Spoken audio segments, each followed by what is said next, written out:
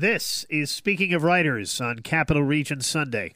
I'm Steve Richards. One of America's premier historians traces the origin story of our deeply partisan times, examining how Newt Gingrich and his allies reshaped Washington with an anti-establishment, take-no-prisoners approach to politics. When Donald Trump was elected president in 2016, President Obama observed that Trump, quote, is not an outlier. He is a culmination, a logical conclusion of the rhetoric and tactics of the Republican Party for the past 10, 15, 20 years. In the book, Burning Down the House, Newt Gingrich, The Fall of the Speaker and the Rise of the New Republican Party, author Julian Zelizer, esteemed Princeton historian and CNN political analyst, pinpoints the moment when our country was set on a path towards the current era of bitterly partisan and ruthless politics. Zelizer argues that Newt Gingrich's political strategies in the 80s, when he waged a campaign against Speaker of the House Jim Wright, have inspired some of the most divisive episodes in contemporary American politics, from the Tea Party movement to the Trump presidency. Julian Zelizer is the Malcolm Stevenson Forbes Class of 1941 Professor of History and Public Affairs at Princeton University and a CNN political analyst, co-host of the Politics and Polls podcast. His most recent books are Fault Lines, A History of the United States Since 1974, co-authored with Kevin Cruz, and The Fierce Urgency of Now, Lyndon Johnson, Congress and the Battle for the Great Society, the winner of the D.B. Hardiman Prize for Best Book on Congress. Zelizer has been awarded fellowships from the New York Historical Society, the Russell Sage Foundation, the Guggenheim Foundation, and New America. Happy to have Julian Zelizer join me now here on Speaking of Writers. Julian, welcome to this program. Thanks so much for having me. So how did Newt Gingrich transform American politics, first off? Well, he came into Congress in the late 70s. He won his seat in the 78 election. And in the early 80s, he really urged Republicans to abandon or to pursue a much more aggressive form of partisanship, where it was okay if you risked the institutions of government. It was okay if you abandoned the goals of bipartisanship and civility. If you're really just concerned about partisan power and did everything necessary to achieve that goal, that was okay. And I tell the story of how that outlook, which was initially seen as a new version of Joe McCarthy in terms of how he did it, ultimately landed him a job in the Republican leadership by 1989. Chatting with Julian Zelizer here on Speaking of Writers. His new book is Burning Down the House, Newt Gingrich, The Fall of a Speaker and the Rise of the New Republican Party. What made you decide to write this book, Julian? I've been writing a lot about the history of American politics since the 60s, and I've been really fascinated with the kind of polarization we've seen in American politics and how we left the era of Vietnam and Watergate and shifted into this period of the conservative revolution. So I would talk about these stories in my classes often, including when I taught in Albany. And I always thought, boy, this is a good way to get at how partisanship worked and evolved in our democracy. And it was really when the Tea Party came to town during Obama's presidency, and I saw what the new generation of Republicans were doing in terms of threatening by using ordinary procedures like passing a budget, that I said, okay, it's time to write this story, and it's time to figure out how did Gingrich become part of the leadership? Julian, is it true that party guardians of the GOP tried to stop Gingrich? Not really. That was something I learned as I wrote the book. They often spoke about him in disparaging ways and really dismissed him as something they wanted to be part of. They warned his language was too toxic, his tactics were too abrasive and dangerous to the health of the institution. But what I really saw was gradually they embraced what he was doing. Republican leaders like Bob Michel, the House Minority Leader, echoed a lot of his arguments about how Democrats were fundamentally corrupt and abusive of their power. The Republicans, in the middle of his takedown of Speaker Jim Wright, they elect him to be the House Minority Whip, which is an important leadership position. And that includes the vote of people like Olympia Snowe and Nancy Johnson, moderate Republicans. And one final example is George H.W. Bush, the vice president running for president in 1988.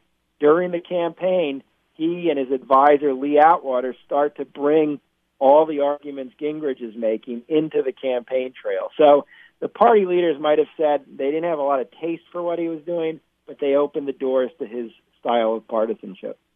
Julian Zelizer is my guest here on Speaking of Writers. His book is Burning Down the House, Newt Gingrich, The Fall of a Speaker, and the Rise of the New Republican Party. What role did investigative journalism, Julian, play in the heightened partisan wars that emerged in the 80s?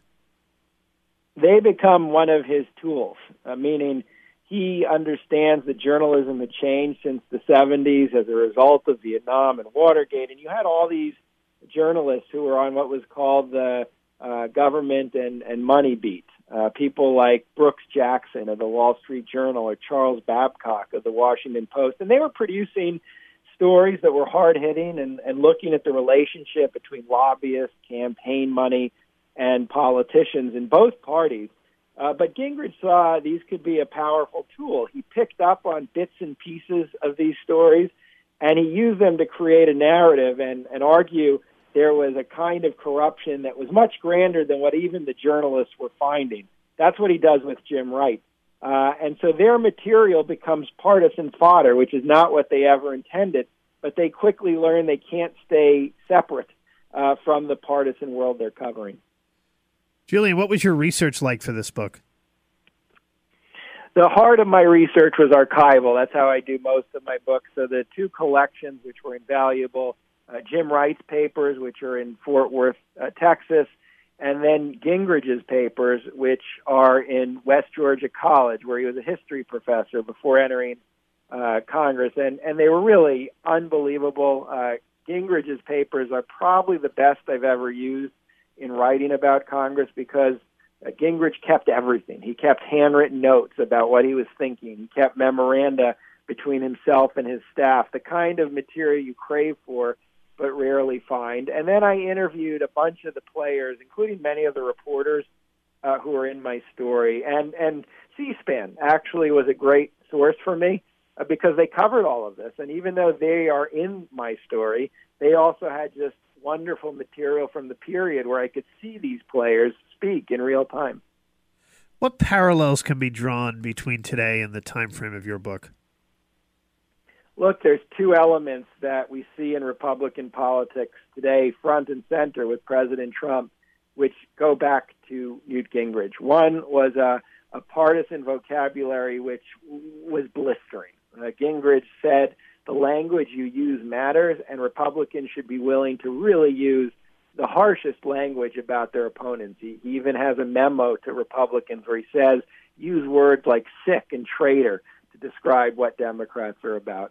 And then the second element today that I see roots of in Gingrich is the willingness to break a lot of institutions or to use institutions we need for the government to work to partisan advantage. And I think both of those were principal arguments from the Gingrich years, that those were fair game in partisan war. What do you think is Gingrich's legacy in the Trump era?